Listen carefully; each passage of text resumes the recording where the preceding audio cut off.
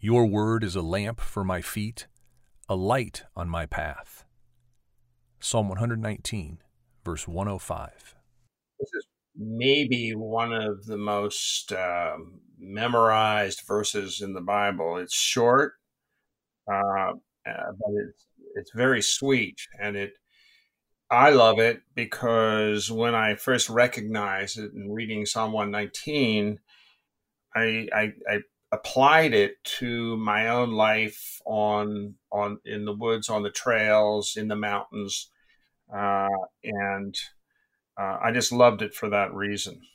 Well, and it fits really well with the trails. The psalmists are regularly um, crying out to the Lord that their step would be stable, that they would maybe stumble but not fall. And here is a way to keep your path clear. It's the illuminating light of God's word and presence so that we don't stumble on the path.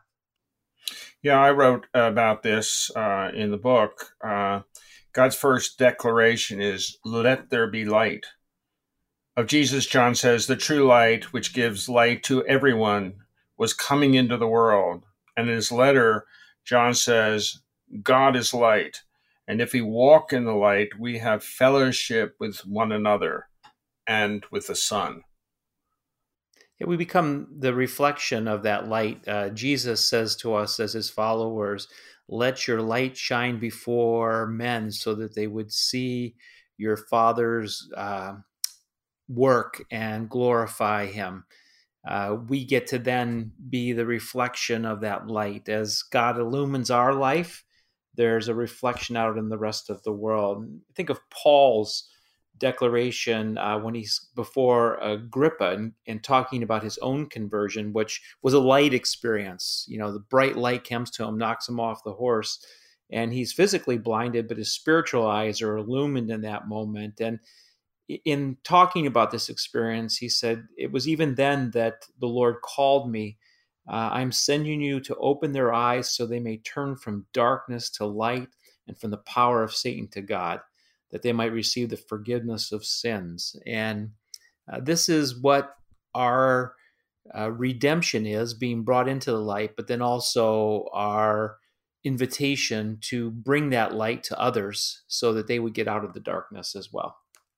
Right. I'm just going to reiterate uh, from the first, the fourth line in the Gospel of John, first chapter.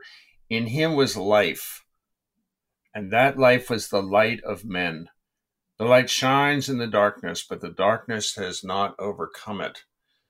And the reason I bring that up is it so clearly outlines the very nature of why the Son of God is coming into the world. Uh,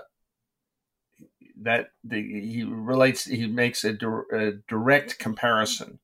In him was life, uh, and and that life was the light of men.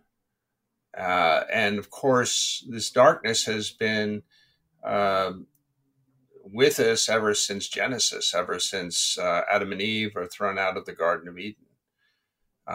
They brought darkness by separating themselves from God by their choice.